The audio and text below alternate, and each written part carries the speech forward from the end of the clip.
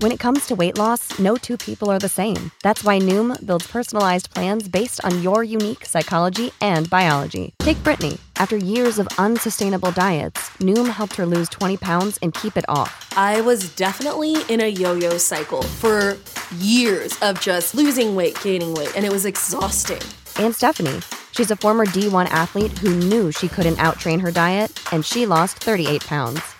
My relationship to food before Noom was never consistent. And Evan, he can't stand salads, but he still lost 50 pounds with Noom. I never really was a salad guy. That's just not who I am. Even through the pickiness, Noom taught me that building better habits builds a healthier lifestyle. I'm not doing this to get to a number. I'm doing this to feel better. Get your personalized plan today at Noom.com. Real Noom users compensated to provide their story. In 4 weeks, the typical Noom user can expect to lose 1 to 2 pounds per week. Individual results may vary. The future is a hefty responsibility and not one that we take lightly. But then taking things lightly has never been what Hefty is about. That's why we've created the Hefty Renew program that turns hard-to-recycle plastics into valuable resources like park benches and building materials. To participate, simply fill up an orange Hefty Renew bag with accepted items, tie it up, and drop it in with your regular recycling. That's it. It's that easy. It's time to rethink recycling with Renew. Particular valued resources may vary by geography. More info available at heftyrenew.com. You're listening to From the Pink Seats podcast of the State of Louisville Podcast Network.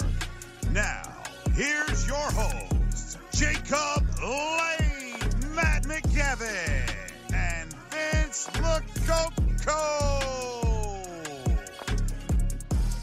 It is Monday night, 8 o'clock, 8:03 to be exact, here in Louisville, and it is a mighty, beautiful time to talk about football. Ladies and gentlemen, Louisville coming off of one of the biggest wins in the last 10, 15 years of the program over Notre Dame, and a little rushing the field, flooding the field as one Vince LoCoco calls it.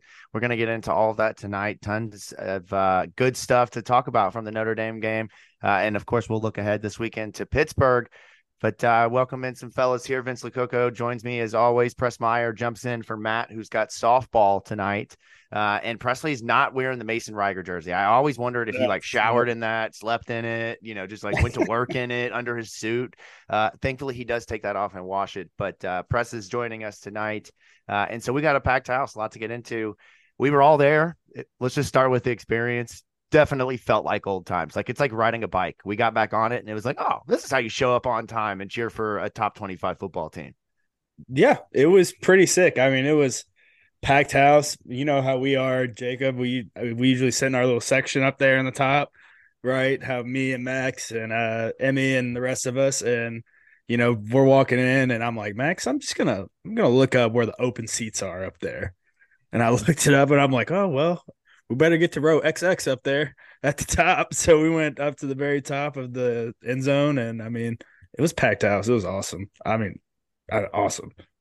The atmosphere was incredible. And we're going to talk about all the fun stuff of the game. We'll get into that here in a second. But it's officially hate week on this podcast, by the way. It's hate week. Yeah. Yes. You're starting early. No. October 13th. Your Eastern Eagles take on my Trinity Shamrocks. Oh man! Wow, the game of the century. The game of the century. It's officially hate week on this podcast. I mean, wow, man! I could tell you about all the stories of Eastern defeating Trinity, but there are none, so I won't, unfortunately.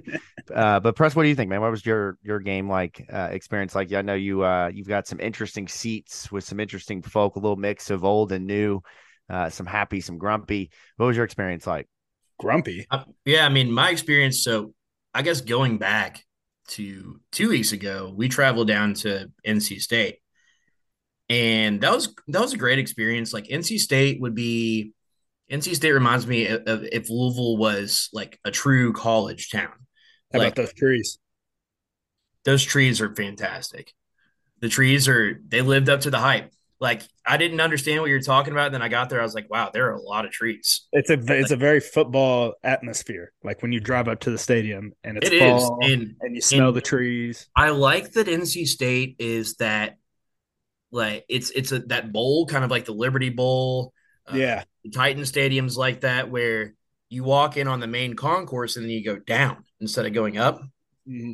So you're really in the middle of that the trees. Like you're just, it's kind of odd.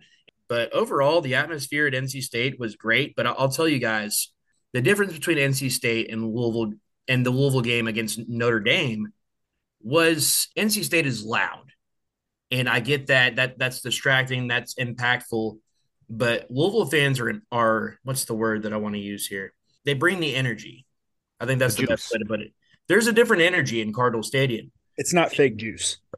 Yeah, and you did not feel that at all at NC State. When you're traditional and you're rigorous and you go through the motions and half the people show up because that's what you do when you're a student at NC State, right? Or you're a student at Notre Dame, or you're a student at Texas or whatever. Every person is getting hammered and then, sneaking drinks in or just going in and just standing on the metal bleachers for 5 hours. And that's college football in like 80% of college towns. And that's great. They can get loud and they have their traditions and they have their, the band is great and student section's massive. But when you get down to it, it is not very intense. Now we had some run-ins with fans, fans wanted to get into it with Louisville fans and, we made peace with each other and all of that. But overall, the atmospheres don't even compare. And you saw a lot of Notre Dame fans coming into the game. They're like, oh, well, Louisville doesn't fan well and this, that, and the other. Oh, and we'll get into that. We'll let the results on the field speak for themselves. We'll let the results in the stands speak for themselves. By the way more than 59,000 whatever people there. And I was reading on Twitter this morning as well. A lot of people said they didn't get their tickets scanned. So there was, one person here, 4 people there, where it just got towards game time and they were just like, just show me your tickets and go in. So there's going to be, I don't know what's going to happen there, but there's going to be some backlash from some of the fans because everybody wants their perfect attendance. You're damn straight. You get rewards. Like I don't go into the game unless they scan both my tickets. So a lot of people didn't get their tickets scanned going into the game. So I want to see what Cardinal Stadium is like against Kentucky if they actually scan all of the tickets, because I guarantee you there's more than 60,000 people there for sure. Now we have a ticket scanning conspiracy going on now. Yeah, yes, there is. Ticketgate. Ticketgate, man. It's crazy. Overall, though, atmosphere, fantastic. My seats personally, and if you sit around me and you saw me, this is nothing against you personally, but our section sucks. I sit in that section. So you have the 2 bottom 100 student sections. So it's like 110 and 111, I think. And then you have 211. I sit in 210, which is the first section. It's kind of like, it's like half alumni, half like, new season ticket holders or whatever. And what happens is a lot of people buy those tickets and I think they give them away for corporate stuff or they give them away to Notre Dame fans or whatever it was. The vibes are just off. First of all, half the students come in, the ones that are sitting in the top rows, they come in hammered and they're just going to go down into the student section. And so everybody stands there and waits. So they've adopted this new thing where you have to show your ticket every single time you go up to the seats. So like if I have the tickets and Megan is sitting with me, she has to have a screenshotted copy of the ticket so she can come back up to our seats. And now all the hammered students come up there and stand right in my way. And so I have to stand up. And then you know how I am. I'm being me. I'm making noise. I'm in the aisles. I'm running up and down. I'm trying to get people hyped. You need to be up towards the top. You do not belong down like that low in the bowl. Man. They don't appreciate you down there. You need to be, further up in the where the true fans are, right? The ones who are in there they don't care. They're just there to make noise and be loud because 215 is fucking rocking and rolling. Like my section is, and Presley, you and Megan hung around there for a little bit and got to experience. I mean, we sit right with the collision course tailgate folks. There's a ton of other people around us. You have a mix of students. You have a mix of adults. It is a party in our section and we cheer the entire time. And so I know that I saw tweets though, people talking about other sections, fans getting upset about standing up. And it's just like, it's very annoying, but like we got to work the nuances out of getting back and being fans like at this magnitude. Guys, we're good at football. Stand up and cheer for the damn team. That's right. But like I leaned over to my neighbor at one point and I said this jokingly, right? But I'm like, man, I do wish when it was 25,000 people because it didn't take me an hour to get a beer, like or go pee. I mean, it took forever to do everything, but it was just every ounce of atmosphere and everything in there was just positive almost all the way around. Opposite. I like all my beer lines that I went to up towards the top where the beer deck, flight deck is or whatever you want to call it. Beer garden. You'll get there someday. Yeah, whatever we want to call it these Yeah. days. It's a beer garden. BBG, Vince's Beer Garden. Exactly. but beer lines are pretty short up there, but you did have to go down below to take a piss. That sucked. The bathroom lines were silly, man. And bro, I was full sprint down that freaking those stairs to use the restroom. I had to go so bad. Breathing heavy as hell, getting to the bottom. I went down 3 times between the second quarter, halftime, and third quarter to try to go to the bathroom. And every time I was like, there's no way. It's like, there's no way it's happening. Like, no, you got to hold it at that point, man. Like there's a lot of people holding peas in all game. All right, like Jacob, why'd you not flood the field? It's a great question. And I'm going to be quite honest with you here. Okay. So I went with a friend who Saturday morning hurt his ankle, and he has a history of ankle injury. So think of this, Vince, if this was your knee. Okay. We got to the game. I think he was limping. He was struggling a little bit, but my God, Dylan went to the national championship in 2013 on crutches. But this one was just a little too much getting down onto the field. He was willing and able to do it, and I told him, no, for this case, we will not do it. Before it even started, they were letting us on the field. I know, but here's the difference, right? I saw the security I thought we were going to guards. have a whole, like, band on the field situation, like somebody scored and everybody gets ran into. It just starts like when they kick the second field goal. We're going to get into this. We were spending way too much time in this portion of the show, but it's worth talking about. No, it's worth talking about. I started to see, the seats emptying, people slowly, much like last year, Vince, when we did it for Wake Forest, starting to slowly get down there.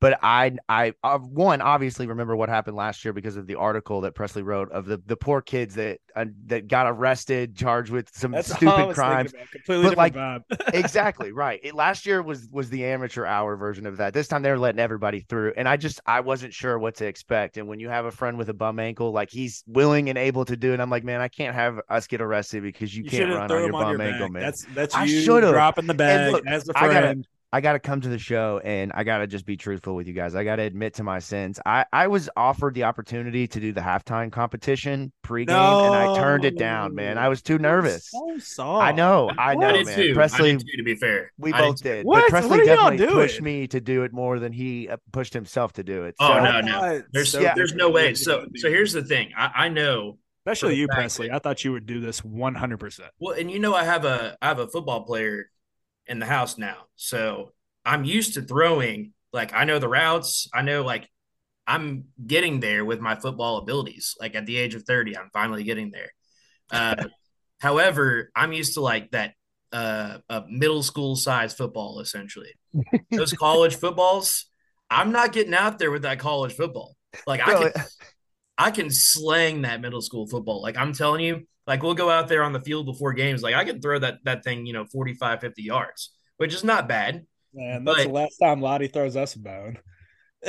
Well, it wasn't Lottie. one of them. I don't know who. And first of all, I also was a little unsure if they were like official or if they were just taking people's names and numbers. Like, it kind of felt a little unofficial. Right. It felt very unofficial. The guy didn't have any like Louisville gear on. It was very some random guy asking if you want to go out there and throw football. And he was like, "Here, sign up for it." And I'm like, "No, man, I'm good." So partially, maybe that was the excuse I needed to not do it. But it is. That guy got kind of close though. I don't know if you saw it. I did. I didn't leave my seat, unfortunately, at halftime. Well, not unfortunately, but where were you going to go? I mean, everyone else, all 59,000 people decided to go into the concourse. But I do miss the days of being packed in there like sardines, whether it be like getting into your seats or like at your seats in the concourse, because the concourse is just not built for that many people in one area when it's that many people. But we're all here for it, man. I didn't go up there. I wasn't doing it. I couldn't. I did pregame beers, but could not go back up there because there's no getting down at that point. But anyways, let's actually talk about the game. Let's talk about what happened on the field. What a night all around. One of the best played defensive football games from Louisville I have seen in a long time.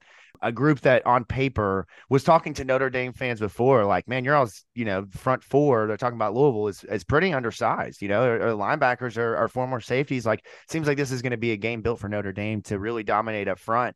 And right from the get-go, I mean, Sam Hartman, I don't know if he saw Yaya at the corner of his eye on the sideline or what it was, but like ghost quickly appeared for Sam Hartman.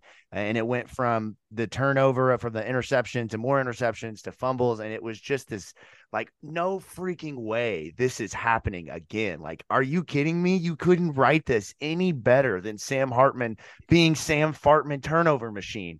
Like that, I got to give the Twitter account that tweeted that graphic out so many times and took so much flack from Notre Dame fans, and is spot on. Sam Hartman did not change. He just put on a fancier gold helmet. Like, that's all it was. Same guy. And it was incredible to watch the defense come alive, the pass rush come alive, and just in front of the largest crowd in U of L history. Like, it was so great for the first time to not see the Adidas logo in the end zone. Like, I've literally never seen that covered up ever. Like, you can always see patches of it. No, fully covered. Flight deck almost packed. That's right. Not even by tarps, That's a man. scary angle to watch a game at, too. Like, It that is is straight terrifying down, man. Kudos to anybody sitting up there. Especially like the one seat in the peak, like, because it works. I went up there before. Whenever it was like done to see what it looked like. I mean, you got to go see what it looks like, and it's freaking terrifying. I sat there for the Indiana State game, and it was so wet, which every seat in the house was wet, but very much puddled in that part of the stadium. But let's talk about this game, all right? 33-20 is the final score. Louisville moving to 6-0, Notre Dame 5-2 now on the season. Louisville really just dominated, as I mentioned, defensively. They held the team to 1.7 yards per carry, a team that came in with Audric Estime being one of the best rushers in the entire country. I mean, a guy who had the speed, had the power, had the ability to do whatever he needed to dominate a game. This was a game where Louisville played the way that Notre Dame plays. They played with a strong run game. They fed the studs in Jawar Jordan. They got him going. He had continued to be dominant, had a great game, and then they complemented it with strong defense and moving the ball through the air in a very, I don't want to say conservative way, but a very methodical and a very meticulous approach to not throw interceptions, right? I know he threw the one, but still, overall, a really solid game for Louisville. And I want to jump right into Vince's game notes. I had so many people saying they could not wait for this week because the film had a lot of great stuff, from like fake blitzes to you got Travis Hunter out there on special teams and Brock Travelstead doing his thing, punt, pass, kick, doing it all, man, literally at this point, to the defense balling out, the pass rush getting there. So Vince, my friend, let's walk through Vince's game notes this week.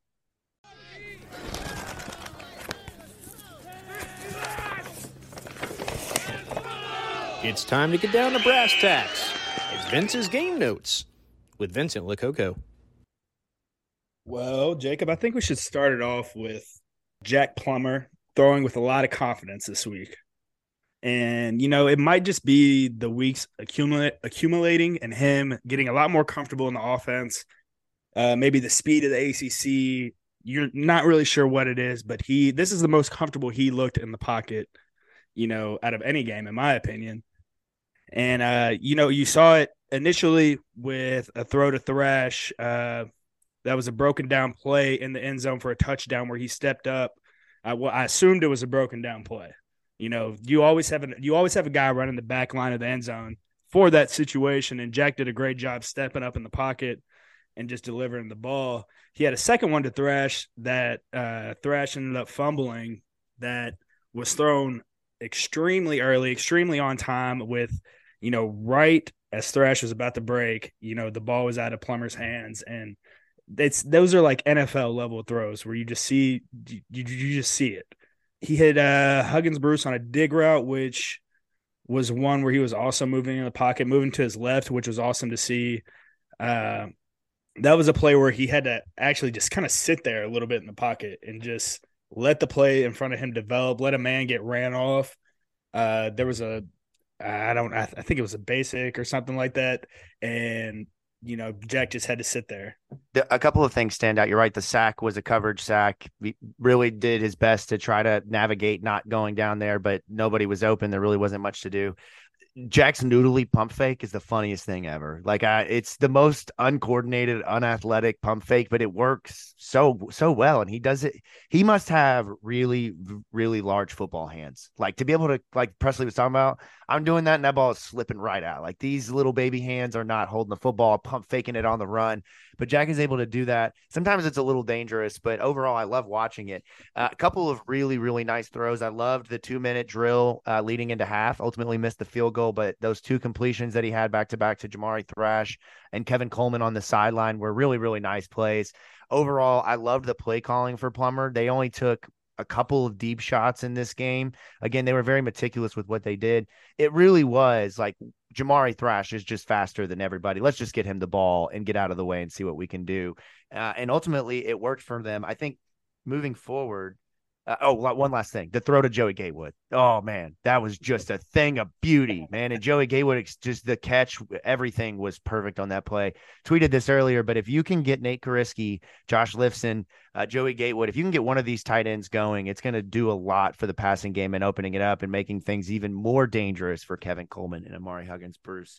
But ultimately, it's all about playing within the game and within himself. And Jack probably would have liked to have seen him have better numbers, but 145 yards on 17 of 24, that's not great overall, but he did not turn the football over, and he hit his playmakers, man. And that's all you can ask for. Just play good, consistent football. It's kind of what we've been asking Jack for from the beginning.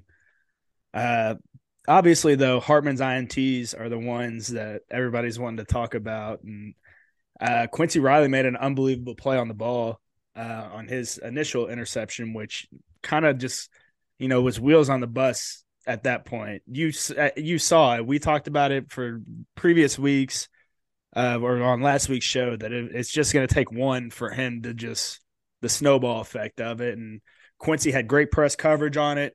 And what he was doing was pushing that guy off his landmark and causing it to be a tighter throwing lane between the man in the sideline for Sam Hartman, and Sam ended up underthrew it right into Quincy's hands.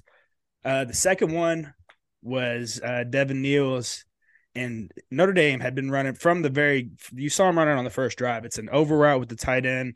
You saw us running with Tutu a lot, where he was the number 3 receiver. He goes, what was it? Under, over, or over, under the Sam and the safety, and just basically finds a spot on the other side of the field. Well, Notre Dame had ran that multiple times, and whenever I was talking it through with Max Martin that play, I was like, wow, why is our safety so far over in this coverage? Well, it turned out he was baiting Sam Hartman into throwing that pass for the interception, and it was one that was definitely demoralizing, and you could just tell it was just one of those ones that he wishes he could have back. Because if he throws it on a dime, in my opinion, it's probably caught for a touchdown. But the pass rush, I mean, he having somebody in his face the entire game, obviously, mess with him mentally. And the third one that Neal had was just, a desperation heave ball for Hartman to try and make something happen, throwing shit against a wall and hoping it sticks. And, it obviously didn't stick. If we could get Sam Hartman to start every game for, Louisville opponents, we'd probably make it to the national championship, Jacob. You remember when we were kids and there would be like an all-time quarterback? Like he can have all-time quarterback. Just let him be all-time quarterback at this point for everybody. I don't know what it is about Louisville, but I find it to be very humorous that he steps in here and it's just like he has no idea how to play football. From a defensive standpoint, from last year, though, man. It's like it's a mental thing. It's the same thing as a baseball player having the yips, or just not, a basketball shooter not having a good 3-point percentage in this certain gym.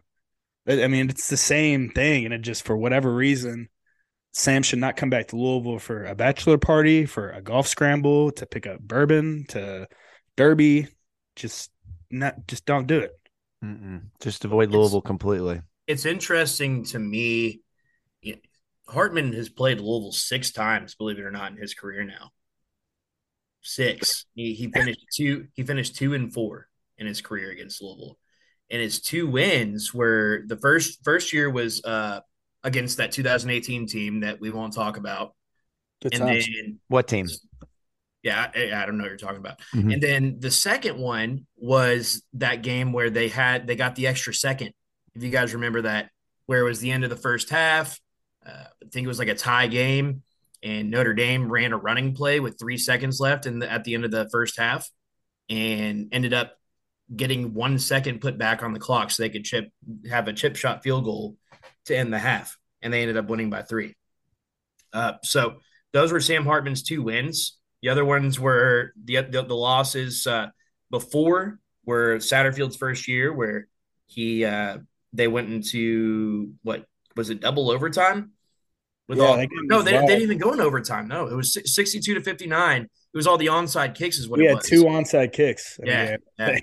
So some memorable moments with Sam Hartman, a guy we will never forget. But yeah, he came out on the wrong end of a lot of pretty important games I against. will definitely buy him a beer if ever seen at a bar. 100% buying Seems Sam like a Hartman. good guy. I mean, he's a solid college quarterback. Like he's not crazy good. He's not bad. Like he's a great fit for Notre Dame.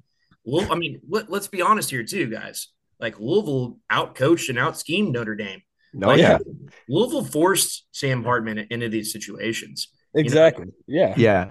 I while feel you were like I was gonna say I feel like at some point Jeff Brom and Ron English and Mark Hagan, they all just like collectively turned and looked at Mark Ivy like, aren't you going to lead this? Like y'all proved what to do last year. Like, aren't you going to show us this year? And I felt like Mark Ivy was like, here's what we're going to do. We're going to go out and we're just going to blitz the fuck out of him. And he's going to get super pressured. He's going to throw picks. And by the end of it, he's bleeding and he's so passionate that you're like, all right, well, let's just let Mark run it. And that's what it We felt had like. a good 20-second like, wrestling match after the game on the field. It was awesome. why are you bleeding, Mark?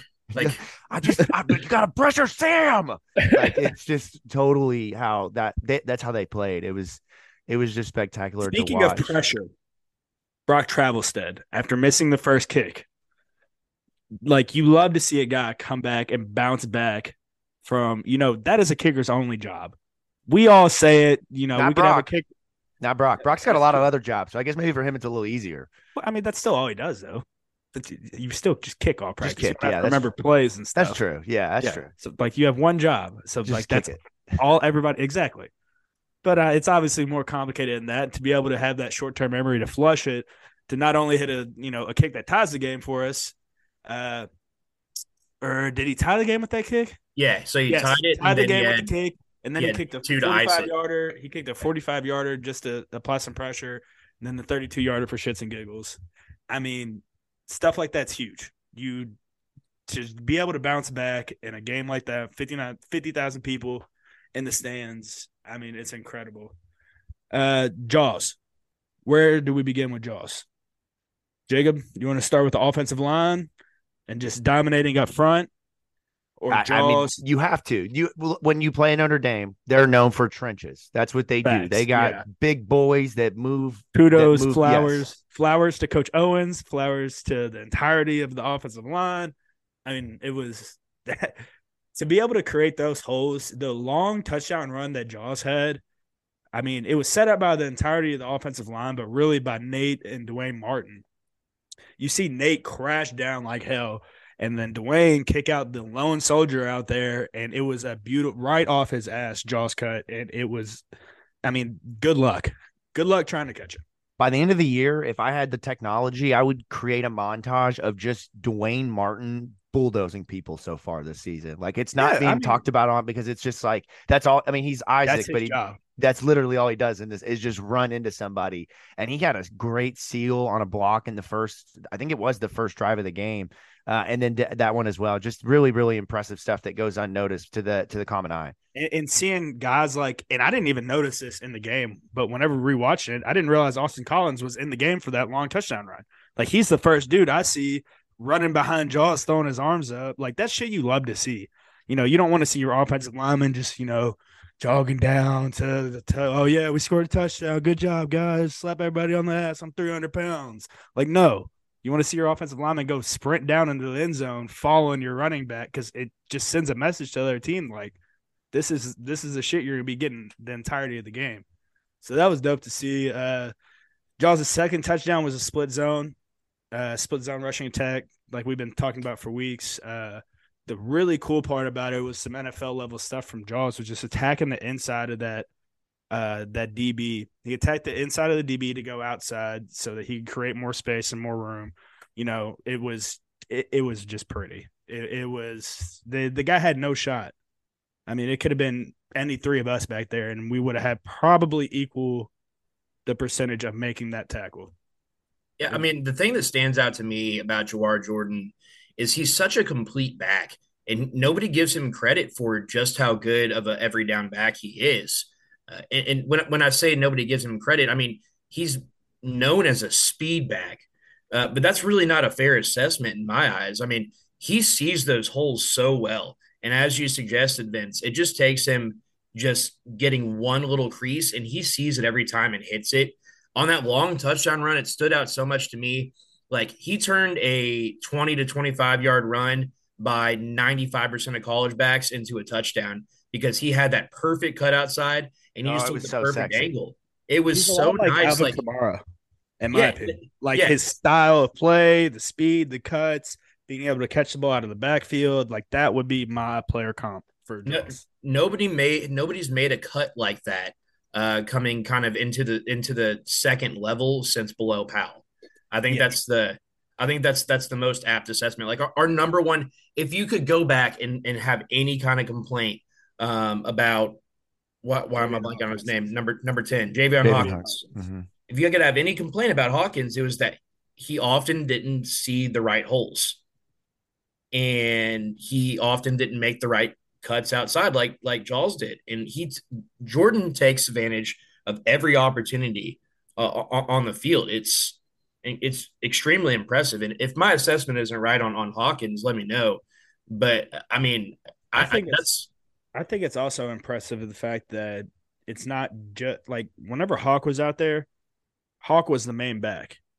Like we could have a game where Jaws might start 1, 2, 3 plays, but Isaac Guerrero might get subbed in 4, 5, 6, 7, 8, Mo Turner 9, 10, and then you go back in, and you don't hear anybody bitching. Not from any of the for as far as we know, we don't hear anybody bitching about. Yeah, and that's the thing about Jawar too, man. Like he's going full quarters without even playing, and that hasn't happened the last 2 games. But I mean, I remember specifically against IU, Jacob texted me like, "Is Jawar hurt?" I was like, "No, I think they're just going through their rotation."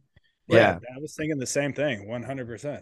They've pulled the rotation back a little bit, but drive number 1's a great example of what they can do with these 2 backs, right? So you go Jawar Jordan pass on the first play of the game or the first play of that drive, then hand the ball off to him 2 times in a row. You get the first down, and then you come back, you pass to Jamari Thrash, you get the first down. They go to Isaac Guerrero there, and then come back a couple of plays later, option pitch to Jawar. Love that. That was sexy. Great play call there. They come back with it again on the other side. They do it to Guerrero. Love it. Great play calling. Like that's exactly what you're talking about. You don't need Jawar on the field every single time to still be able to move the ball forward. They're able to rotate these guys and keep them healthy. All right, Vince, let's run through the last bit of this because I know you want to give a couple more players their flowers. So let's do this, and then we'll jump into the Sack King update. Ben Perry had one of my probably most favorite cover down plays that I've just seen in a while out of any outside linebacker or DB. The old saying, one of the big rules for, a skill player like Ben Perry, whenever he's matched up man-to-man against a tight end, is don't give up ground. You might want to just like chop your feet, run your feet a little bit, keep them active so you're not, standing in cement. But what are you giving up ground for? You run a 4.8 40, this tight end runs like a 4.95 flat, whatever. Like bottom line is you're faster and you're more skilled than this tight end. And the way Ben got hands on, trusted his speed, got physical with him. That's exactly, and it was a huge play that ended up leading, I believe, to a turnover on that series. Regardless, that was the last one that I wanted to highlight, Jacob, before we hit into your sack update. We have my awesome picture of Marcus Freeman that I left in our show notes. It was great to see him in distress. Somebody that handsome deserves to be in distress a little bit more often just because of that level of football expertise, financial well-being, and handsomeness. I just want to know what they were thinking. Like what Notre Dame fans and Marcus Freeman and them were legitimately thinking walking into the stadium. Did they think that they were going to roll over this team? They did. They did. The receipts will tell you so. Presley's got a couple of those receipts saved from folks who were all in the mentions of the State of Louisville account for days leading up to it about, and even on the Pink Seats account, it's 35. How ignorant is Notre Dame though? Like you all have not mattered going back to Brady Quinn. You all made the national championship by the grace of God with Manti Te'o and got your asses kicked by Alabama. And then with the laughing going stock on at Notre Dame. You all get a blessing of a ranking every year because Rudy was a good movie. Outside that, there's nothing going on in Notre Dame. The coolest part about going to Notre Dame was seeing your all's campus. Like it was a very beautiful campus, but your stadium sucked. Yeah, it's a dump, man. It really is. Like, and it's My just this 2 cents whole on Notre Dame. bleacher. Like, it bothers me, man. It really bothers me that these traditional programs, like, I mean, Penn State's finally got themselves back to like national prowess and stuff like that after, their whole situation went on whenever I was in high school and stuff. But like a team like Notre Dame, like I don't get it. I really just don't get it. I mean, well, they are the premier brand in college football, and For I mean, what? For well, what? What have they won? well, it's Since not about 2000? their recent success. It's about the most amount of people watch their games. They have the most amount of fans. They bring the most amount of fans on the road. And I mean, part of it too is because they're the Catholic school, and so Right. I mean, you know this better than I did because you're a Catholic school kid, Vince. But I mean, I have a lot of buddies that went to Trinity and St. X, and they're just by way of going through Catholic school, they are in some way either diehard Notre Dame fans, or if they don't cheer for U of L or UK, they cheer for Notre Dame. Yeah, I So have a Notre Dame blanket at my house. yeah. So with all that in mind, like that's part of it. Is like it's like BYU. Like, why are there now? It's not as prevalent around here because we don't have a lot of Mormon people around here. But if you go out west, there's a ton of BYU fans because of the association with the religion and everything that goes into that. So I totally get what you're saying, and the It's people just dumb. I the just think it's people in really my dumb. mentions were like it was so prevalent that I almost started thinking like, are we dumb for thinking Louisville has a chance? Like it was that strong of a presence in our mentions. Like it was constant, and the whole thing was about the stadium is so silly. Like if you go to Cardinal Stadium and then you go to Notre Dame Stadium and you have no Bro, point of reference at all about who plays in those stadiums, you'd be like, yeah, that's like not even the same thing. Like they play the same sport here. Like I understand Notre Dame has added on to their facilities and they're very nice, very similar to when did what. they build a scoreboard, Presley?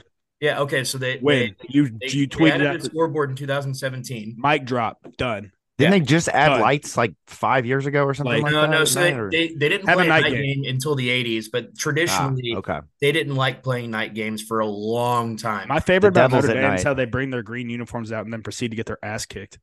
Yeah, that was fun. Here's my gripe, right? I thought for the most part their fans were fairly mild and well mannered. There was a couple of instances where they were not, including some very non Notre Dame like language being used about No, Louisville not at fans. all. Confession on Sunday for sure. Yo, yeah, like I heard some pretty rough stuff, but the funniest thing was that they were so offended by, again, what Dylan was with me. And if you know Dylan, for my friends who are listening to this, Dylan is not afraid of confrontation. And so he is willing to talk shit to people he doesn't know. That's just a part of who he is.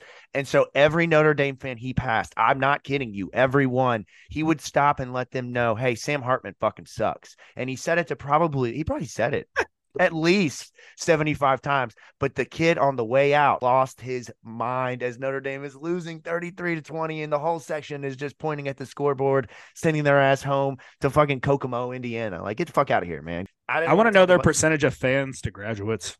It's going to be like, dude, man, it's going to be the same thing, man. It's going to be the Or exact Kentucky. same thing.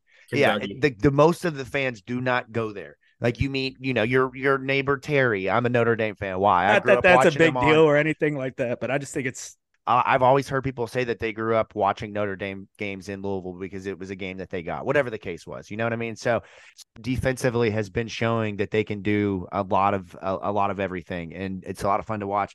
But speaking of it, let's jump into the Sack King update. We got it going, it's right? getting spicy. Yeah, it is. And we got a new competitor who I think is gonna really turn the heat up here.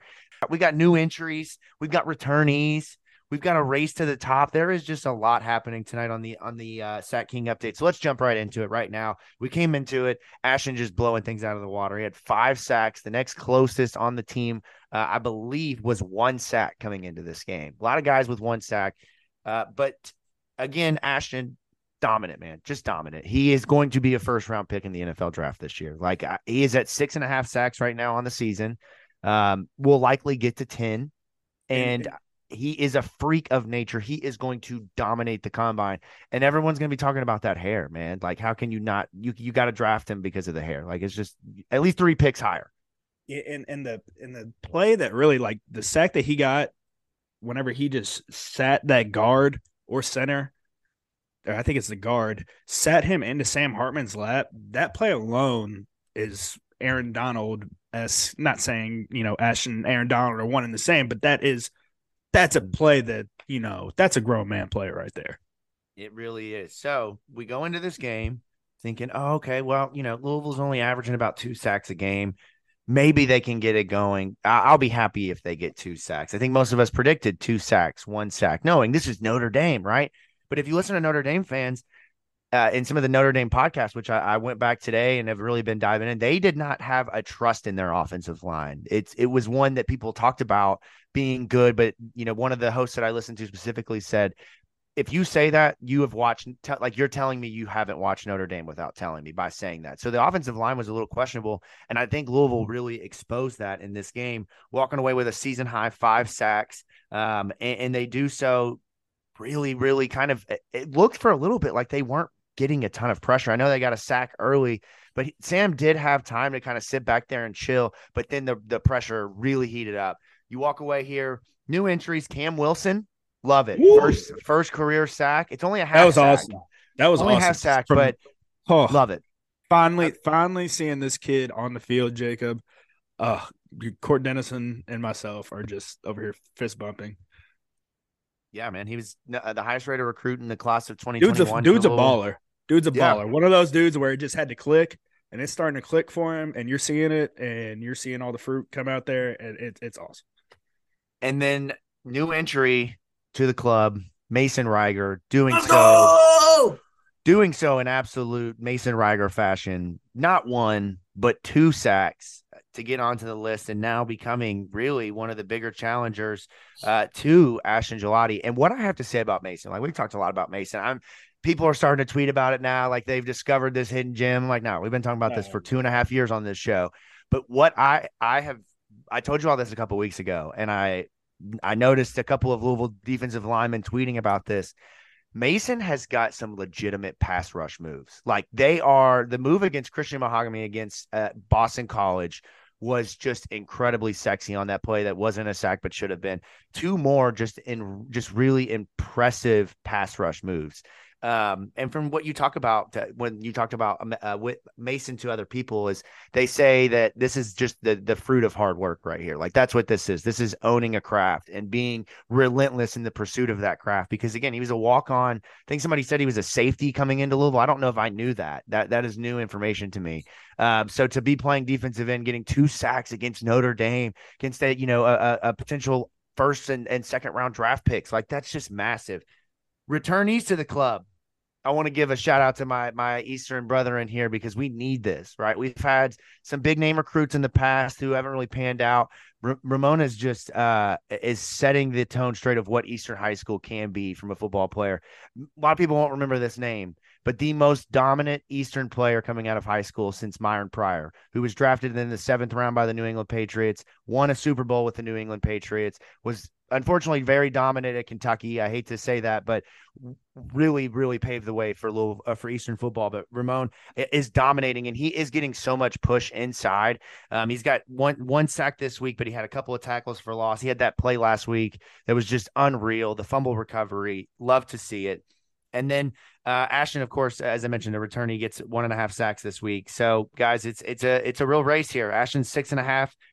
Ramon and Mason both have 2 now. Destel got a sack some point. I don't know when that was. I don't know if it was in this game, the last game. He's now got 2 sacks. Jalen Alderman has 1, and Cam Wilson with 0.5 sacks. Here we go. Buckle up because we got a lot of football left to be played, and there's still a lot of time to win that award and go out for a steak dinner, I guess, according to Vincent LeCoco. We'll see about that. Steak dinner on Jacob Lane. I was just doing some quick research on Joe Alt of Notre Dame, their left tackle. He's pretty much a consensus top 10 pick right now in all the mock drafts. He had not allowed a sack in over 2 years. And Mason just went straight through a motherfucker's face and got his first sack of the season against Joe Alt. So I saw Mason after the NC State game. So first of all, of course, I'm wearing the jersey as always. And I'm like 3 or 4 rows in front of Ashton's family. And Ashton's dad came down. He was like, "So what's going on?" He's like, "We thought he was going to play, and I heard he's out." And I was like, It's news to me. I didn't know he was out. So yeah, so I messaged Matt. Matt was like, "Yeah, he's out. Apparently, he got re-injured or whatever." But I'm walking out, and I ran into Mason's. I guess it was his aunt and uncle, I think, or cousins or something. They're like, "You need to come meet with the family. They'll love it, whatever." So we all meet up after the game. You know, the whole family there. Mason, Jack. Neither one of them dressed for the game. I don't think. And I told Mason, I was like, "Dude, you can play next week?" He's like, "Absolutely, 100%. I'm playing." I was like, "All right, you gonna get a sack?" And he was like, "Oh yeah, we're getting a sack for sure." So not only did he get a sack, he got 2 sacks. So just for you, one for him and one for you, buddy. Did you get invited to Thanksgiving? Yes, Presley Reiger showing up for Thanksgiving not dinner. yet. And no, Not okay, yet. we need to work on that. Yeah, no, I would totally accept an invitation. I think they live in like the Chicago area, so we could probably make that work. But yeah, it's funny how many questions I get about like what's the connection relationship, like what's the connection. And I was just like, just a fan like of Mason Reiger. I was like, yeah, who are you a fan of? Yeah, like, you can't be fans of freaking defensive linemen nowadays. Yeah, I was like, yeah, when okay, so we never had a chance before NIL to wear a player's name on the back of your jersey, or else unless you got like one of those like eBay or like Walmart jerseys. Exactly, like a genuine, like money goes to the player, like even if it's $3 or whatever it is, like a legitimate jersey like you could get in the NFL, or else we would have all had Lamar jerseys. We would have all had like Bilal Powell jerseys. Would have had like a, I don't know. I'm trying to think of like a huge fan favorite, like a Lorenzo Malden. Yeah, like Vincent Lococo. Vince Lococo jersey. Look here, man. Well, let me ask this, Vince. When do I get to wear your jersey? Like you've told me before. Oh, you can wear it whenever. I can now. I can wear it to the games. It might be uncomfortable. Go for it. That's fine. I just want to be in the same position as Presley, where people are like, "What's the deal?" And I'm like, "Oh, I'm Jacob Lococo." Yeah, I played in. Can he add a J to the back? So it says J Lococo. My favorite thing about Reiger, and Jacob, you highlighted it, is like it's all hard work from him. And I remember when he came back in the spring in 2020, I believe it was 2020, 2021 maybe, where he just looked like an absolute different human being. It looked like he had ate himself and doubled in size. Desmond Tell, Cam Wilson, a bunch of Ramon Perrier, all these other D linemen that are finally like getting their flowers and balling out. Ashton Gelati. These are all guys that I had to drag out of the weight room because they were hitting pads and doing extra work and stuff. So I could go home and we could finish dinner check. Like these are dudes that would stay into the facility up until the place closes. It's really cool to see extra work and stuff like that finally paying off for guys like this. Yeah, I mean, when I've gotten a chance to actually be down on the field and see the players out there, I mean, Mason and Ashton especially stand out as they're just built different. Like literally, like they just have a different physique than everybody else out there. Like you can just tell they put in the work. Like it shows on the field, man. Like they don't from afar, like watching on TV, it doesn't necessarily stand out.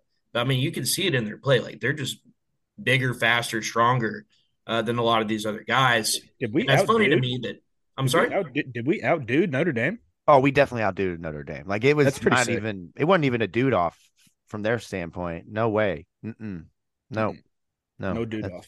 No dude off from. I mean, we dude it off for sure. 100%. We were in there duding all day long, but we did outdude them like straight up, like for the first time. And I saw people kind of point this out, and it's true. Louisville has struggled. One of the biggest things under Satterfield was the ability to play against bigger teams. Mm-hmm. They struggled with it. This team, I don't care if they would have been 5'2". Louisville's dudes were out there playing their freaking asses off. Like it didn't matter that TJ Quinn was a former safety.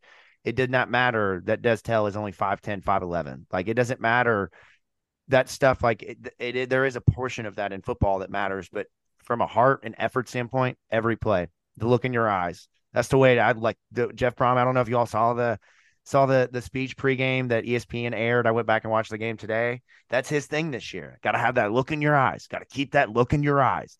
Like he is about it. Like there's that edge, man, that edge that they play with that for years we talked about. He's just missing it. He doesn't get it. He doesn't understand. And I saw this tweet, like there is no better like Louisville moment than this. You have the Louisville head coach being interviewed by a Louisville alumni with Jack Harlow, a Louisville-born rapper behind them after upsetting Notre Dame with the field storming. Like we got a cool moment finally. We got a cool moment, right? Our coach isn't begging for somebody to put their L's down away. Like we got to go out there, beat a nationally recognized brand, rush the field, enjoy this moment, be 6-0, be a top 15 football team, and now let's talk real football. Like we are fucking back. Like let's go. Are you kidding me? Like I'm ready to go back out there tomorrow night and do it all over again. I'm pissed that they play Pittsburgh on the road, man. Like I'm fucking ready to get in the car. Let's go. My mom is like lived in Pittsburgh her whole life. She would support me however I need to get up to Pittsburgh this weekend for that game. 100%. Let's go then. Well, yeah, I was about to say, but besides your 2 young children and your right. If anybody's interested in keeping some kids for the weekend, hit me up in the DMs. We will bring back a Manti Bros sandwich for you. Yeah. It might be soggy, but I will. But I am so we've been waiting for this for so long, and I never lost hope, whether it was in the coach or not, that the program, meaning Louisville, would get back here. This town, this program, this university is too resilient not to. There is too much investment and love in football. You hear it when you talk to alumni, people on the staff, people who played, people who cover it. Louisville football is special. It is. It's not Michigan. It's not Alabama. It's not Texas. We don't have that, but there is something here locally within the fan base. And when Louisville football gets back, things are just different. It's just different, and we're there. It feels like a team. It's always felt like a team that's had the blue collar mentality, chip on the shoulder type deal, and that's kind of the vibe that you get from most alumni, in my opinion. Is just, we constantly have something to prove, and people are constantly doubting. I mean, no different than the Florida game, the Sugar Bowl game, and that's right. It's just shout out Baker Mayfield, man. I always knew he was a good guy. Yeah, you think he texted Yaya before, like, "Yo, look what I'm about to do"? And I think Yaya was probably like, "I will beat the shit out of you if you don't pick you up." If you don't pick Lou. Yeah, man. All right. Anything else? I'll flex your head in my bicep and pop it. We don't have Matt here to close his book on the week, and he did that this morning. He said so. Unfortunately, the book's closed on Notre Dame. Big win for Louisville football. Thank you. I need it. Can we get something? Hold on, I have a book here. Let me see. I can't read. Oh, that was a good sound. Hold on. Here we go. Can you hear that? No, not very well. You got to let's do it again. You got to do it in front of the mic. All right, here we go. Ready? Wait. Hold on. Is it nice? Is it cool the fact that Jacob, your biggest thing? No, not yet. Hold on. Gotta open it back up. Real quick. Open it back up. Jacob, your biggest thing is whenever guys go to the draft, that their highlights are always U of L players getting shit on. Sam Hartman, tackle, the offensive tackle. I mean, how about that? How the turns? Man. Am I right? They're definitely not going to show Joe Alt's game against Louisville. Yeah, we control Alt deleted that damn draft stock. And I'm honestly, I'm not ready to close the book. Like I'm not. Close your eyes. I haven't. That's where I'm at right now at this game. I haven't allowed myself to fully enjoy this how I should. I don't think, because I'm not ready. I'm not ready to move past the point of it's happened so quickly, right? Like we went from the Saturday. We're in the exact spot that we wanted to be in. Oh no, all we said in the offseason, man, it's just crazy that all we said was if we can be 5-0 going into Notre Dame, we've got a really good shot. Yeah. Sure. Well, the really good shot turned into us kicking their ass, and here we are sitting here at 6-0. Don't have to worry about bowl eligibility, and I walked off the field and I saw that sign, the jumbotron lit up with that. I was like, man, it is nice not to have to stress about this. Yeah, first week of October. But really, I mean, that's the least of our concerns now, man. We're talking Orange Bowl or something. We're talking college football playoff is where we should be. I wasn't going to say it, but you said I was going to say we're going there. What happens if they don't lose? I'm just saying. I'm just saying. Expectations are out there now. I love it. Yeah, I love it. I love being in this position. We don't suck anymore. Thanks to Miami. Thanks to Clemson for losing. Not this week for Clemson, but just in general. It's Louisville. It's North Carolina and it's Florida State. And Duke and Duke and Florida State are going to play each other the week before Duke comes to Louisville. And then imagine in a scenario where Duke beats Florida State and Duke comes to Louisville, and that is a battle essentially for a spot in the ACC championship. I mean, I know there's still a couple of weeks left to go, but I mean, that really starts to shape things. But real quick, before we jump to a commercial break, this is just an absolutely wild thing to kind of think about here. I'm going to read some scores of some games to you all, and then I'm going to read you who the opponents are. And we'll talk about this for a second. Okay. So this is a battle against ranked opponents. Okay. And these are the scores of these games. Okay. 2005, 31-7, 2012, 2013, technically 33-23, 2016, 63-20, 2022, 48-21, 2023, 33-20. Well, I can tell you what they were. Are you ready? Yeah. Okay, it was Miami, Sugar Bowl, then Florida State, then Wake Forest, and then this year against Notre Dame. Yeah, outside of Miami, who was ranked 17th, all of the rest of those teams were ranked in the top 10, and Louisville won those games convincingly. What the fuck? I mean, I don't know what to do with that stat. That's just wild. That is wild. And yet, for the last couple of years, like, we couldn't sneak one out against Boston College. I mean, it's just unreal. Louisville's back.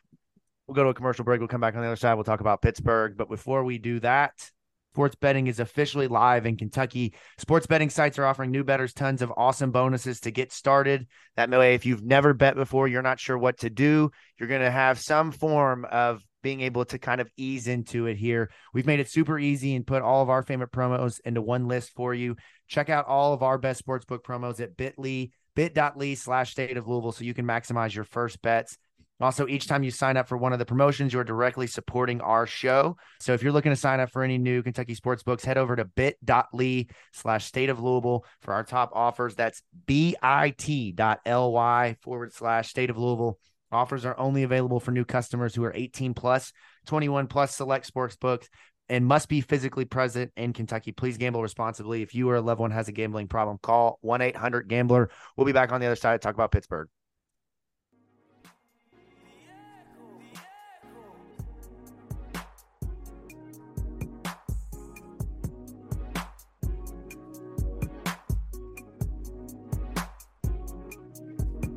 It's not a good weekend for Pittsburgh. Heading into this game, I'm real pissed at that city. Let's talk about the Steelers just being dicks and winning that game. Also, Ravens receivers being dicks and just not catching. Catch the fucking football. I know we've had this conversation. It's the most perfect football I've ever caught in my life. Like it. I don't know why that's so funny. Shut up! Like, just catch the football. Why can't they catch the football? I mean, I don't. Well, yeah, Keon Wakefield's tweeting about it all the time. It's because they're catching fucking rugby balls. Why on God's earth? Like, what? What genius football coaches bother me sometimes because they try and reinvent the wheel. The wheel does not need to be reinvented. Football is football. Like, people practice with tennis balls and, smaller balls so that they can get the gauge of how big a football is. Practicing with a larger ball makes no sense. I just don't get it. That'd be like practicing golf with a larger hole. Yeah. Yeah, let me practice my putting with a huge hole. That is very weird now that you say that. But so back, and this is probably still a thing, basketball technology has come a long way. Like the gym that Peyton Siva has opened where it's like digital boards and you can pass the ball. Like when I was younger playing basketball back in my day, when I was playing with the peach basket, there was this massive basketball that weighed like 7 pounds and you would shoot free throws with it because it would help you get your form.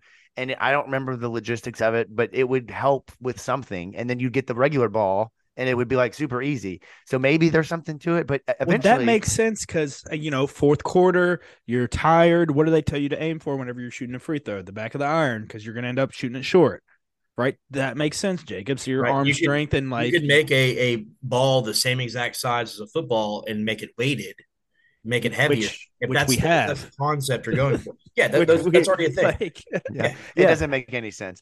But I'm just pissed at Pittsburgh. That's not fair. That game, Kenny Pickett sucks. That team is terrible. Mom, if you're listening to this, the Steelers are awful. I hate them so much.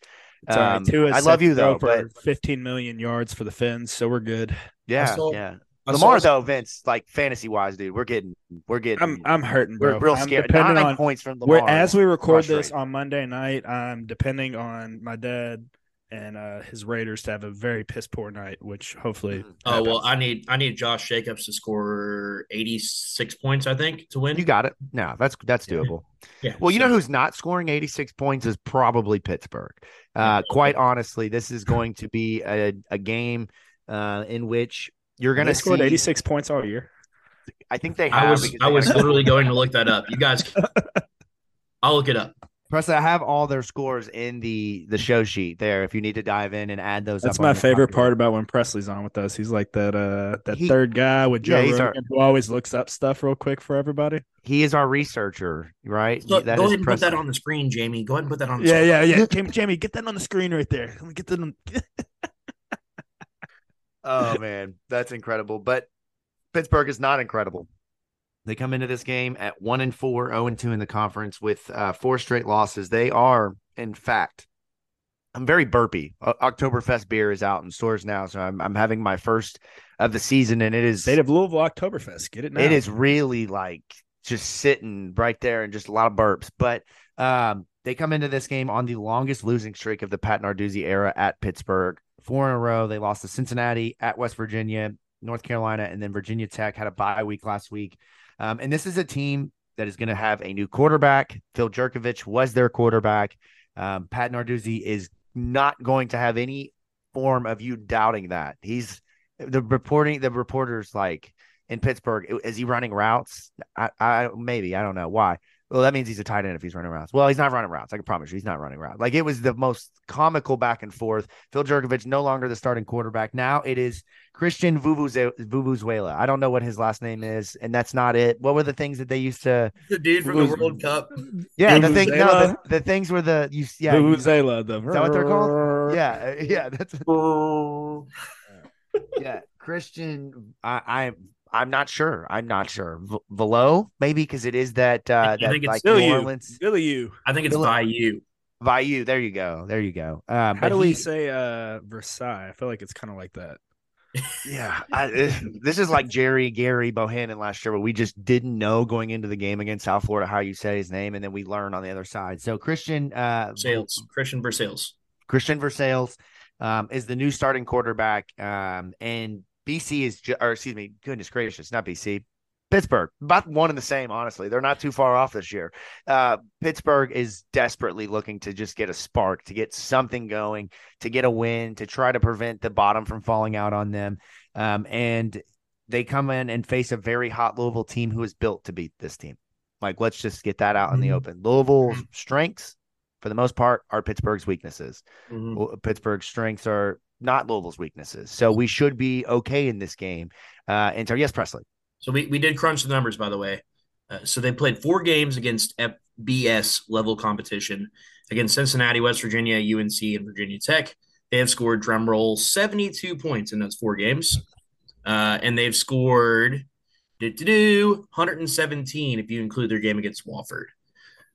So in that game, though, as you've so kindly noted here, Christian Velux was 5 for 9 for 60 yards and a touchdown.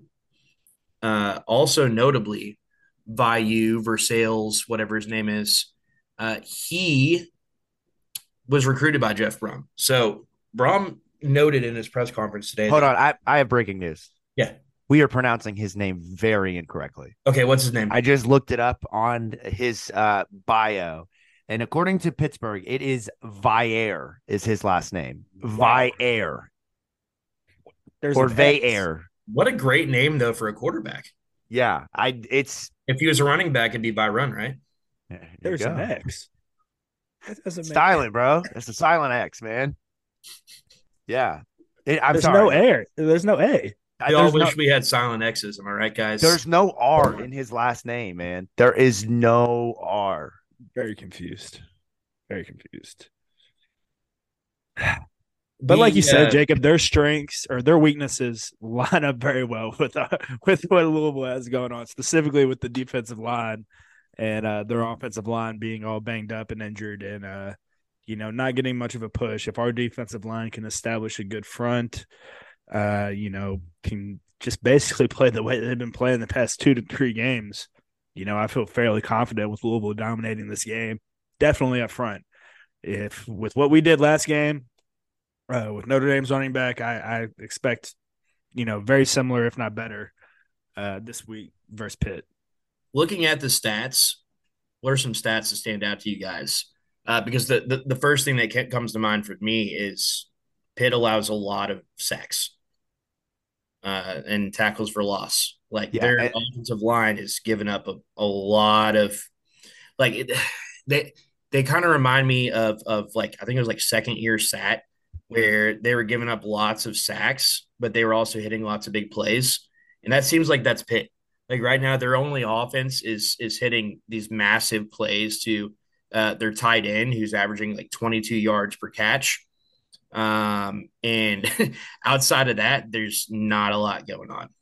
Yeah, I mean, don't get me wrong. Bub Memes and Kanata Mumfield have both proven that they can make big plays when they get opportunities. I can't remember if it was Means or Mumfield. One of them absolutely balled out against North Carolina. Some of that was in garbage time in that game. It was a blowout, but this is not the Pitt that we saw last year. There is no Clancy on the defensive line. There is no Izzy Abandakanda in the running back room. This is a team that cannot run the ball, at least not consistently. This is a team that does not play great consistent defense. They are in spurts. They do get after the quarterback. They historically have always had a very strong defensive line.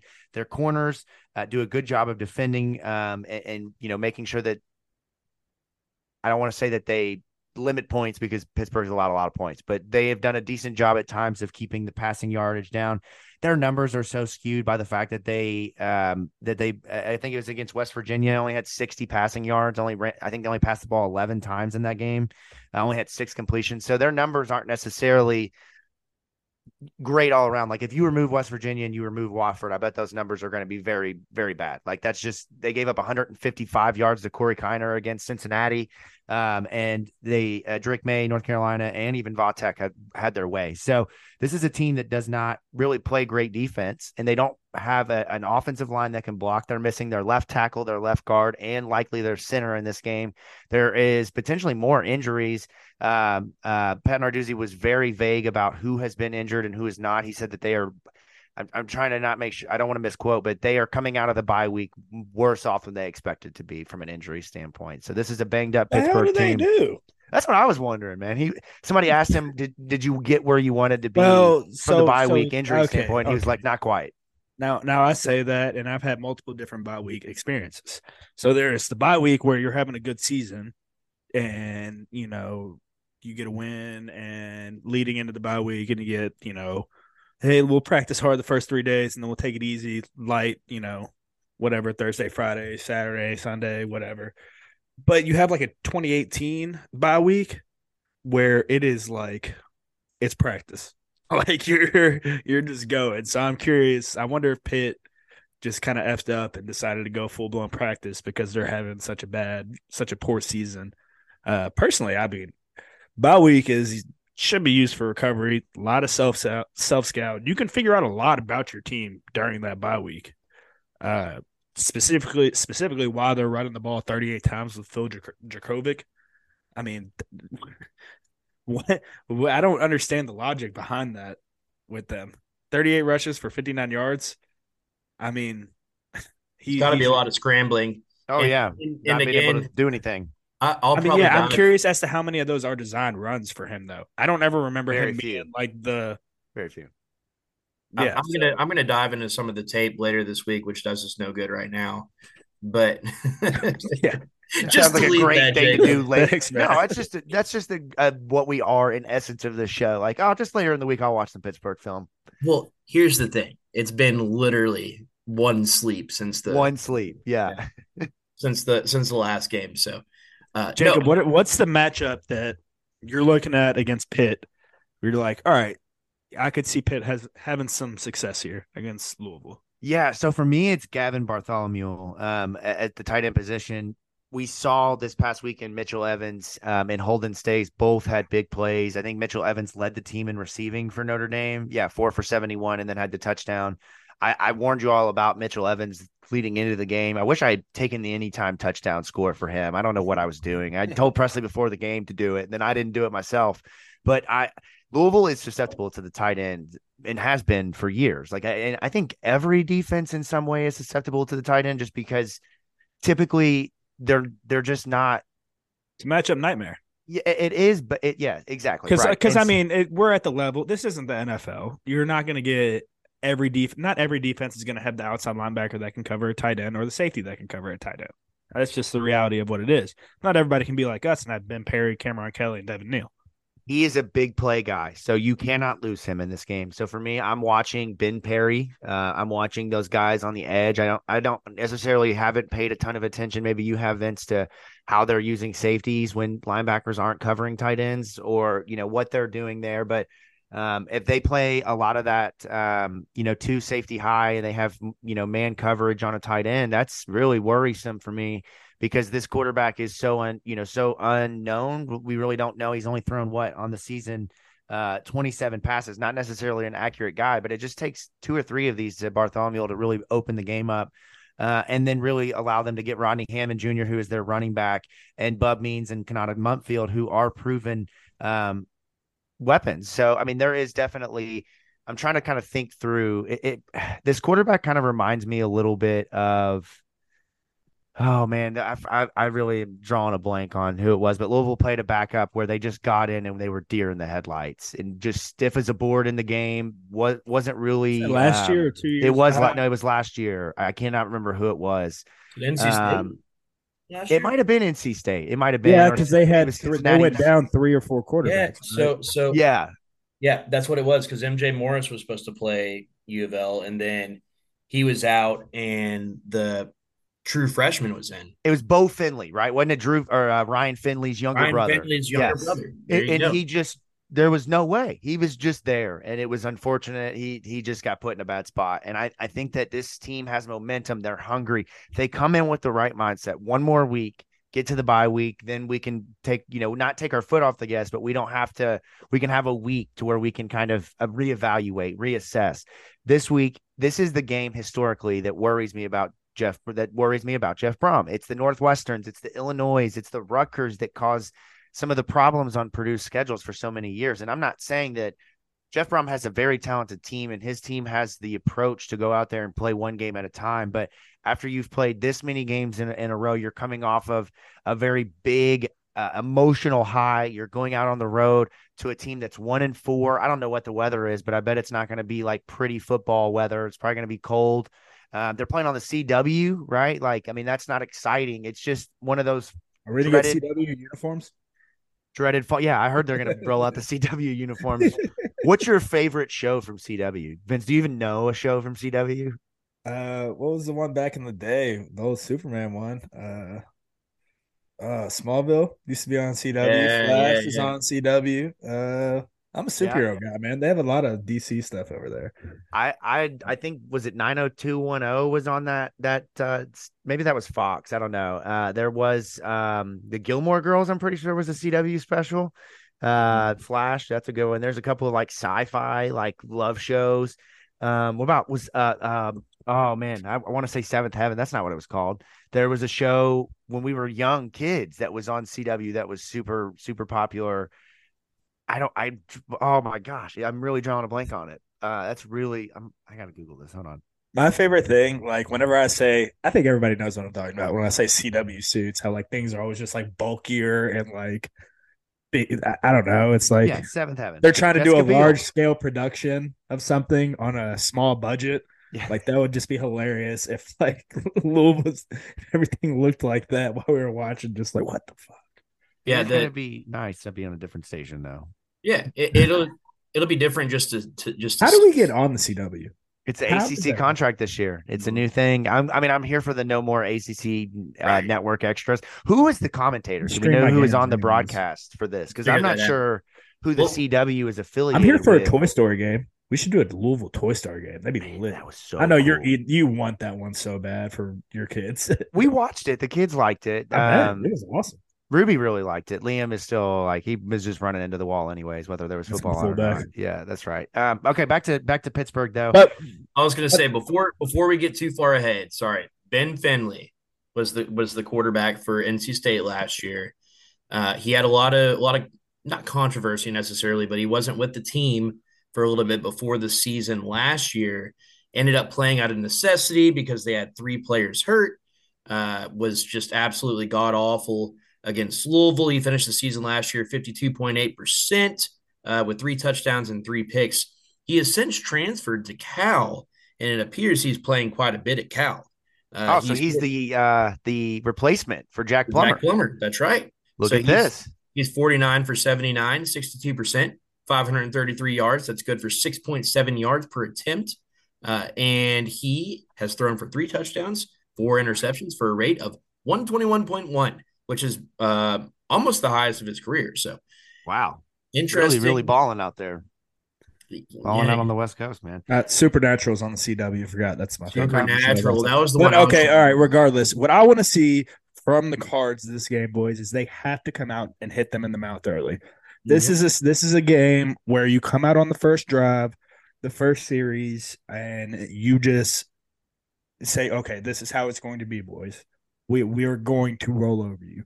Like this is how it's, and it's foot on the throat the entirety of the game. And that's what you don't have to worry about with the Jeff Brom coach team, in my opinion, is that he's going to take the foot off the gas on anything. I think he is just going to keep it going, keep it rolling, and it's going to be more of a, he might sub the 2s and the 3s in at some point come the fourth quarter, fourth quarter, but it won't be you won't see the offense slow down. You won't see him, hold any cards to his hand. It's going to be the offense ran how the offense is supposed to be ran. So I want just one thing, which is kind of going backwards here. This wasn't a part of Vince's game notes, but I would like it if we could maybe do Brock Doman in that run package instead of Evan Conley. Like, no, shout out to Evan, but he had a hip surgery. That's man. so like, BS, man. That's my guy is catching flack for that on Twitter. That's horseshit. If we set up the blocking better, Evan Conley gets that damn first down. Set the edge better. Okay, that's on the blockers up front, not on Evan Conley. I will go to bat for him any day of the week on that play. That's fair. I'll give you that. Good for you. You are such a good friend. I will give you that. That's not me being a good friend. That's me looking at the damn offensive line and realizing they're not getting a block. I think through all the scenarios of the quarterbacks that we have, like on the roster. And look, again, Evan was fantastic when he came in as a backup. Did his part to really, really own that leadership, be that kind of coach in the room with the quarterbacks. Great guy. Really enjoyed being around him this summer when we got to hang out with him a little bit. But he's like me. Like, he's like a 30-year-old college veteran. It's the 7th year of college. Like, he's a little worn out, a little tired, had hip surgery. So, he's moving a little slower. I love that it says a lot that he has worked his way back. He's the 1995 Ford truck that doesn't break down anymore and you just add a little bit of motor oil. And that thing, once it's going. And it ain't stopping. That's great, man. For me, on the other side of the ball, or I guess not on the other side of the ball, but with the offense, it's all about, can the offensive line come still ready to attack? I know, Presley, I think you tweeted it out from the State of Louisville account, or maybe it was somebody else, but Brian Hudson has not practiced for 2 weeks, was injured, still played every snap. Just get to the bye week, right? Get to the bye week with that injury, but know that when you're playing Pittsburgh, their strongest area on their team is the interior of their defensive line. That is what they do. It is what the Pat Narduzzi special is year after year. It's different names, it's different numbers, but it's the same scheme. It's the same thing. So make sure, whether you're Eric Miller, whether you're Renato Brown, whether you are Michael Gonzalez, whether you are Brian Hudson, or whether you are Willie Tyler, you need to be prepared, ready to come and go, no snaps off, foot on the gas. Be prepared, and knowing that Pittsburgh is going to try to come after Jack Plummer, give him the time, and the rest of this will take care of itself. Because as a defense, Pittsburgh is as we mentioned, they're okay. 20th total defense, 17th in passing yards allowed, and only allowing 173 yards per game. But again, I told you all that some of those numbers are skewed. They've allowed big games. to Virginia Tech's quarterback. They allowed big games to Drake May. Can Jack Plummer do enough to stay consistent, stay hot, stay moving the ball, let Jaws and the rest of those playmakers carry the rest for you? Because when you get into the red zone, when you really get down to one, Pittsburgh doesn't turn you over. They are 117th in the country in turnovers gained by the defense. They have 4 turnovers gained on the season. Louisville has 14 as a defense, and they are ranked 3rd. So that's another element of this that just kind of, again, it kind of plays into Louisville is much better than this team on paper. The problem is paper is not Pittsburgh on a Saturday night on the CW. You know what I mean? Like, that's not how this goes. So come ready. Every snap, have that look in your face. Let's ready. Let's rock and roll. Let's go up there. Let's beat some Pittsburgh Panthers ass. I'd love those blue and yellow uniforms, but let's fucking walk out of there just dominating those things, man. Make them freaking dirty as hell and make them fight and claw for everything that they get. Like, that's just the way it's got to be. So, no respect to a team that has to play in an NFL stadium. Build your own stadium. So there's a few things that I would bring up in regards to this game. Number one, we talked about this with Gigi Robinson last year or the year before. There's 2 games that Louisville plays this year on the road that are a challenge because of the weather and because of the field conditions. And there are field conditions that are a struggle for the NFL teams as well, and that's Pittsburgh and Miami. Notoriously always have just messed up fields. And oftentimes it's because they're just these NFL stadiums that are high use. They're the real grass stadiums, and they get a lot of wear and tear. And then if you factor bad weather into the mix, all of a sudden you get just an absolute mess. And, these players are used to, I know you practice on grass, but it's a little bit different. And that's just something they'll have to get used to. Vince, you can probably speak to this better than me, but they'll probably each have a couple of pairs of cleats. They'll be ready to rock and roll before the game, but something to keep in mind. The other thing to keep in mind as well, and Jeff Brum brought this up today in his press conference. When he was at Purdue, they beat 3 top 3 teams while he was there. And every single time the game after that, they went out and lost. Now, with that in mind, it's important to remember who they played. In 2018, they beat Ohio State 49-20, trounced them. And then they had to go to East Lansing to play Michigan State the next week for a nooner. So that was a late night ABC game against Ohio State, crushed them. Then they go to Michigan State the next week for a sleepy noon game, and they lost 23-13. Then you go fast forward to 2021. They beat number 2 Iowa, ABC game at Iowa, 24-7. But then they went back to West Lafayette and got crushed by Wisconsin. And then finally, they had a game in 2021. Is that right? 2021? There's one more that I'm missing here. But they beat Michigan State. Michigan State was number 5. Yeah. Michigan State was, I believe they were number 3. They were like in playoff contention. But then the next week they played Ohio State and got that Iowa game makes you want to vomit, doesn't it? 21-7. Right. With all Jeff Brum is so much more, but he's so much more built for this conference and this way of winning versus that. This is points. Points. And yes, in a sense, but to kind of play off that as well, they've won the last 2 weeks playing NC State style and playing Notre Dame style. They didn't win Louisville's way necessarily. Like when you go back and look at, my notes, I had like 2,500 words in the pregame leading up to Notre Dame. And I talked a lot about, I thought that there was going to, Brum was going to be in his bag. And yes, they went into different areas of the playbook that they hadn't touched yet. Absolutely. Some of those runs for Jawar were absolutely new plays. Some of the pitches, as you already mentioned, both of you guys mentioned that during the game notes segment.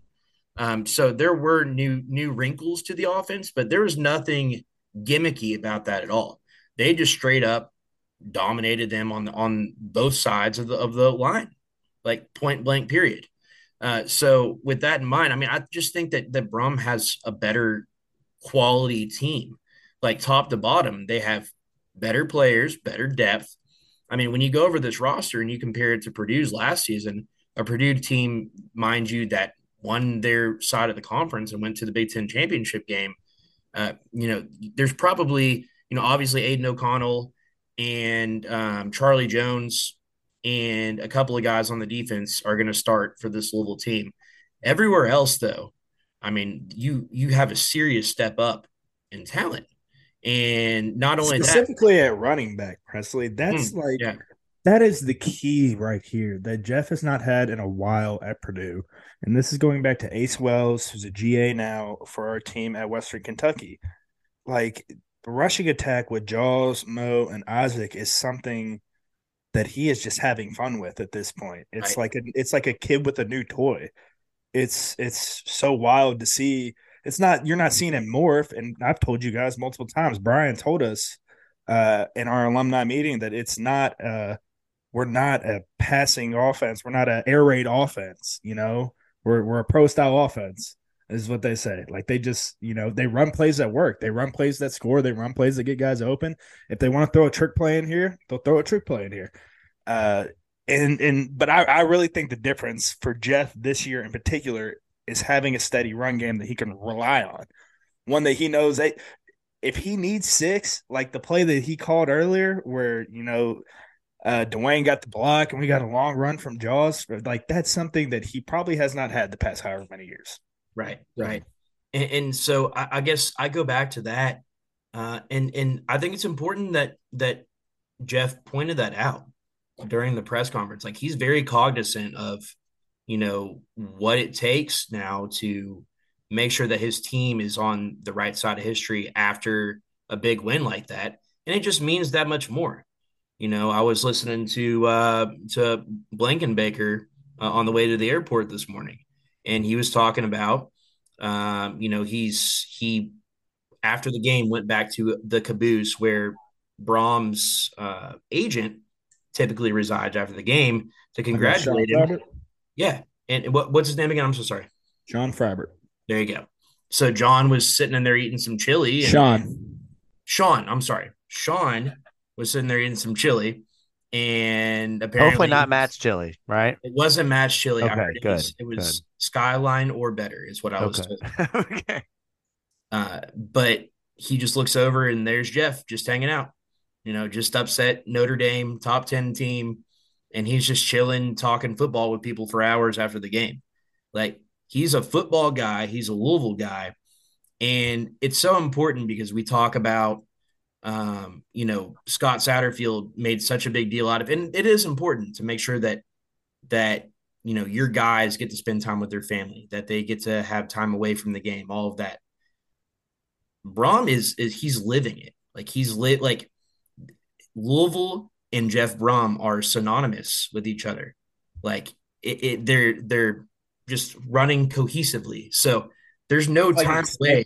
This is home for him. So one can't exist without the other. Yeah, exactly. So he's not spending time away from. He wants to stay at the stadium. He wants to hang out. Like, his family's there. Like, I was joking about, you don't see Brady Braum all game, and then all of a sudden we're going out to shake hands, and here comes Brady charging out into the middle of the field. Like, it looked like Brady looked like he just took off the pads. He was playing both sides of the ball. It looked like Michael Bush after the Bush Braum 2003 matchup, just like exhausted, going out to shake the coach's hand. I love seeing Oscar pregame before that, Presley. Whenever Brian's number was getting retired, you saw the full. It's really cool seeing. I saw him, before the game last weekend tailgating, or 2 weekends ago, tailgating. And just talking to him and hearing the emotion and how happy he is for his boys out there, like, it's almost unheard of what's kind of going on right now. Yeah. And so I think that's all important to take into consideration, right? Like, it just means more. It's stupid it's not stupid to say, but like, you shouldn't have to say that. It should always mean more for your head football coach. Right. But with just this situation, being born and raised here, I mean, it just means a lot more. Yeah, I mean, that's not the nature of the way that college sports are now, right? It's they have these big time agents, and it's their job to get them the best deal. and they're going to take whatever job. Well, not always, but most of the time, if it's a suitable position for them, they're going to go wherever the money is. I mean, you look at just name an assistant coach in college football or basketball. It's very rare to see somebody there 3, 4, 5 years in a row. So when you have a Jeff Brom, when you have a Mark Ivy, when you have a Brian Brum, you have a situation that could potentially be very special. And so, yeah, I'm glad we had this talk because I feel a lot more comfortable about the Pitt game. Like when you hear that stat, though, it's a little jarring. Like, okay, Purdue has upset 3 top 3 teams in the last 6 years. And every time they went on to not only lose, but lose big in the next game. And so he's going to use that. He's using that all week. But it's interesting to hear him acknowledging that right away. At least he's very, aware of it. I'd hate for him, not to be aware of the obvious, the elephant in the room. Well, I mean, sometimes you can be aware and not bring it up, like Pitt's coach, not wanting to talk about interceptions. Exactly. I bet he didn't talk about that all year. Exactly. All right, well, let's talk a little bit about predictions. We will roll into where we predict the game. Wait, where are we at on scores and stuff, Jacob? Oh, I'm getting there. You calm down. You calm down, okay? Look, I finally get a leg up. I finally get a leg up, and I just want to hear it. Skip. I'm skipping 15 seconds right now. We are all tied. It is 6-6 to 6 to 6. Vince is the only one that recorded a point last week. No one got the correct number of sacks. Nobody got the correct number of points for victory besides Vince. So Vince tied up. Here we go. Level playing field. Let's go. Halfway through. Somebody eventually has to separate themselves here. And we will see what that looks like down the stretch of the season. I hit up Sam before the game and I said, I really need this point. I really, really need this point. Can I get a couple picks? And he got me. He came through for you, bro. Sam always comes. Sam, I am. All right. This week, we head into it tied up. We will predict the score, and I pivoted a little bit because we continue to predict a lot of the same things. So this week, score and Jaws touchdowns, okay? We're going to have to come up with some new stats to predict because we're running out of things. And I probably shouldn't do this 5 minutes before we start. But that's just the way that goes. When you get these stats and you pull in this information that I did, and I laid it out so beautifully in the show sheet for everybody tonight, some things just get missed, and that's the way it is. Let's start with Matt. He is not here. He has provided a prediction. He has the Cards winning this game 31-21 and believes that Jaws will enter the end zone 1 time in Pittsburgh, which is more times than any running back for the Pittsburgh Steelers has entered the end zone in Pittsburgh this year, I'm pretty sure. So with that being said, Presley, you are the guest of the show. We would love to hear your prediction first. Coming in, I was much of the same mindset as Matt. Matt is pretty much like we've really kind of picked along the same lines all season. But if you go back, even going back to last year, I feel like you just follow the big name Jays. You just follow the crowd. Me and Baker over here. Me and Baker riding. We think very similarly, and I don't know why. I don't know why that is, but I will give a bit bolder of a prediction this week, and I'm going to go Louisville wins 37-17. And I'm going to go with 2 touchdowns for Jawar Jordan. And we're counting receiving and rushing, right? Yes. Number of times that he enters the end zone. And I will clarify that with one Matt McGavick, but I don't think his answer will change. Let me make sure that's what I told Matt. Yes. 37-17 Cards, 2 touchdowns for Jawar. There we go. And I'll go even more specific, even though this doesn't count. And I'll say 1 passing, one rushing. Okay. I like that. All right, Vince, you get to go last since you are the king of the week. I'll go next. I think that the goal in this game should be to get backups in. This is that kind of team. I'm not saying that you overlook them, but I'm saying you go into this with the intention of we want our backups to play. This is an opportunity for snaps for guys who need it. One of the tweets we got tonight, Presley, from the question that you put out from the State of Louisville account in terms of what is concerning to you, what might stand out. One of the mentions in this was the lack of snaps by guys like Popeye, Keith Brown, some of these guys who are just not getting out on the field a lot. This game gives us the opportunity to rotate guys, get more depth in there, get more snaps, get more opportunity. I think Louisville's going to blow this one out. I think late Pittsburgh might score a touchdown to make it a little closer on paper. They definitely cover the 8 points that they're being given right now, or 8.5 in the spread. I got Louisville 34, Pittsburgh 13, and I have 2 touchdowns total for Jaws. And I'm like Presley. I think one will be rushing and one will be being received and caught into the end zone. All right, champ is here. It's nice to finally get one right, boys. It's nice. I'd be lying to you. Well, that's what I was thinking about flooding field.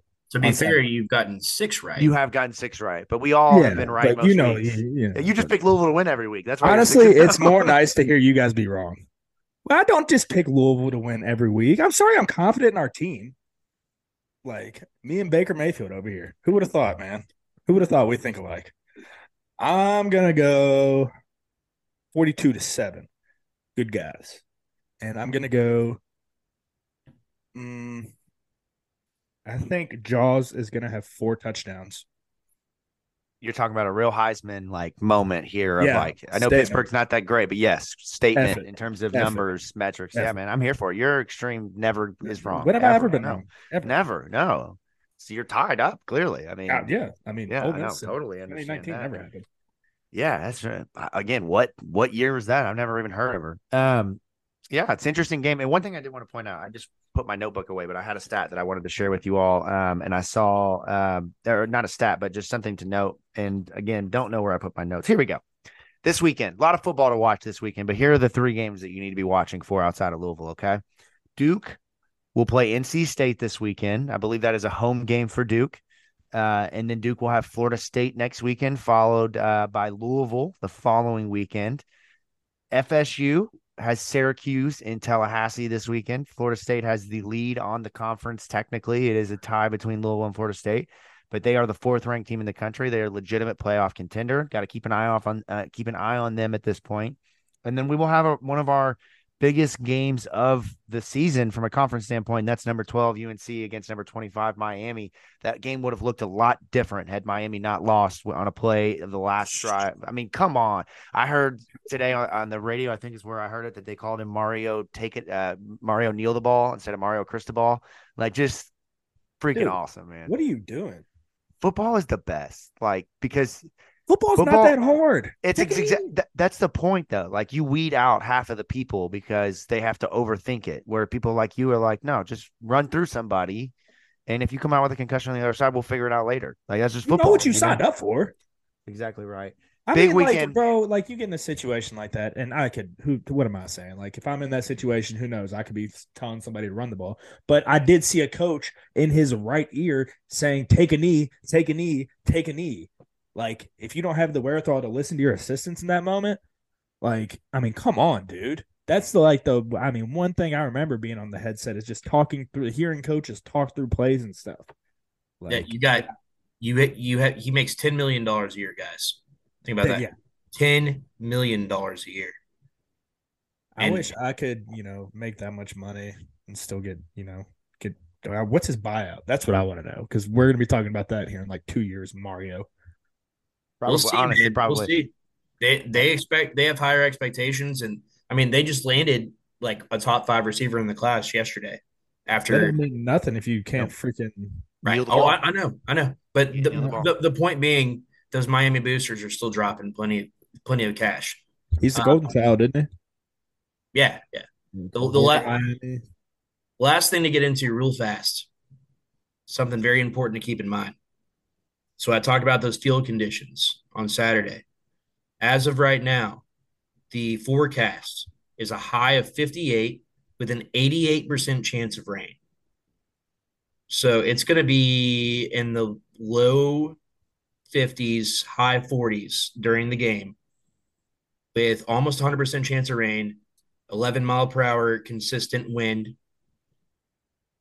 It's going to be a beautiful day in Pittsburgh. Something to watch. All I'm saying is it's something to watch. That's good from a perspective of I don't think Pitt fans are going to show up anyway, so it's just going to be this just like sleepy, gross, sloppy game. So even more reason to be looking out for Louisville, take care of the ball on offense and just be super disruptive on defense. and just muck it up. Just make it ugly. Slobber gross. knocker. Let's go win a slobber knocker. It screams 4 touchdowns for Jaws. Yeah, it does. It kind of does. It kind of does. It kind of does. All right. Well, that's going to wrap the show up here. Another great week From the Pink Seats podcast. Can't thank you all enough for tuning in. If you like the show, please, if you hate the show even, please rate and review. We can't thank you enough for doing that. Supporting us, it goes a long way, and supporting the Louisville football program. Doesn't seem like it, but it does. I promise. That's just the rules, the math. That's how it works. Continue to follow along. Subscribe anywhere you get your podcast from. Check out at the State of Lou on Twitter, at Pink Seats Pod, at U of L Report is where you can find Matt's work, and subscribe to the YouTube channel because we need some more views there. That's what we need. We need to pad those stats, baby. YouTube's fun. It is. We will be back next week, hopefully talking about a 7-0 team heading into a bye week where you might get a couple episodes of Where Are They Now? I don't know. Never say never. We'll see. Who knows? Thank you all so much, and we will catch up with you next week. Check out Kern's Corner if you haven't. Best burger and best chili in the city of Louisville. Go check them out. We'll catch you next week. Go Cards.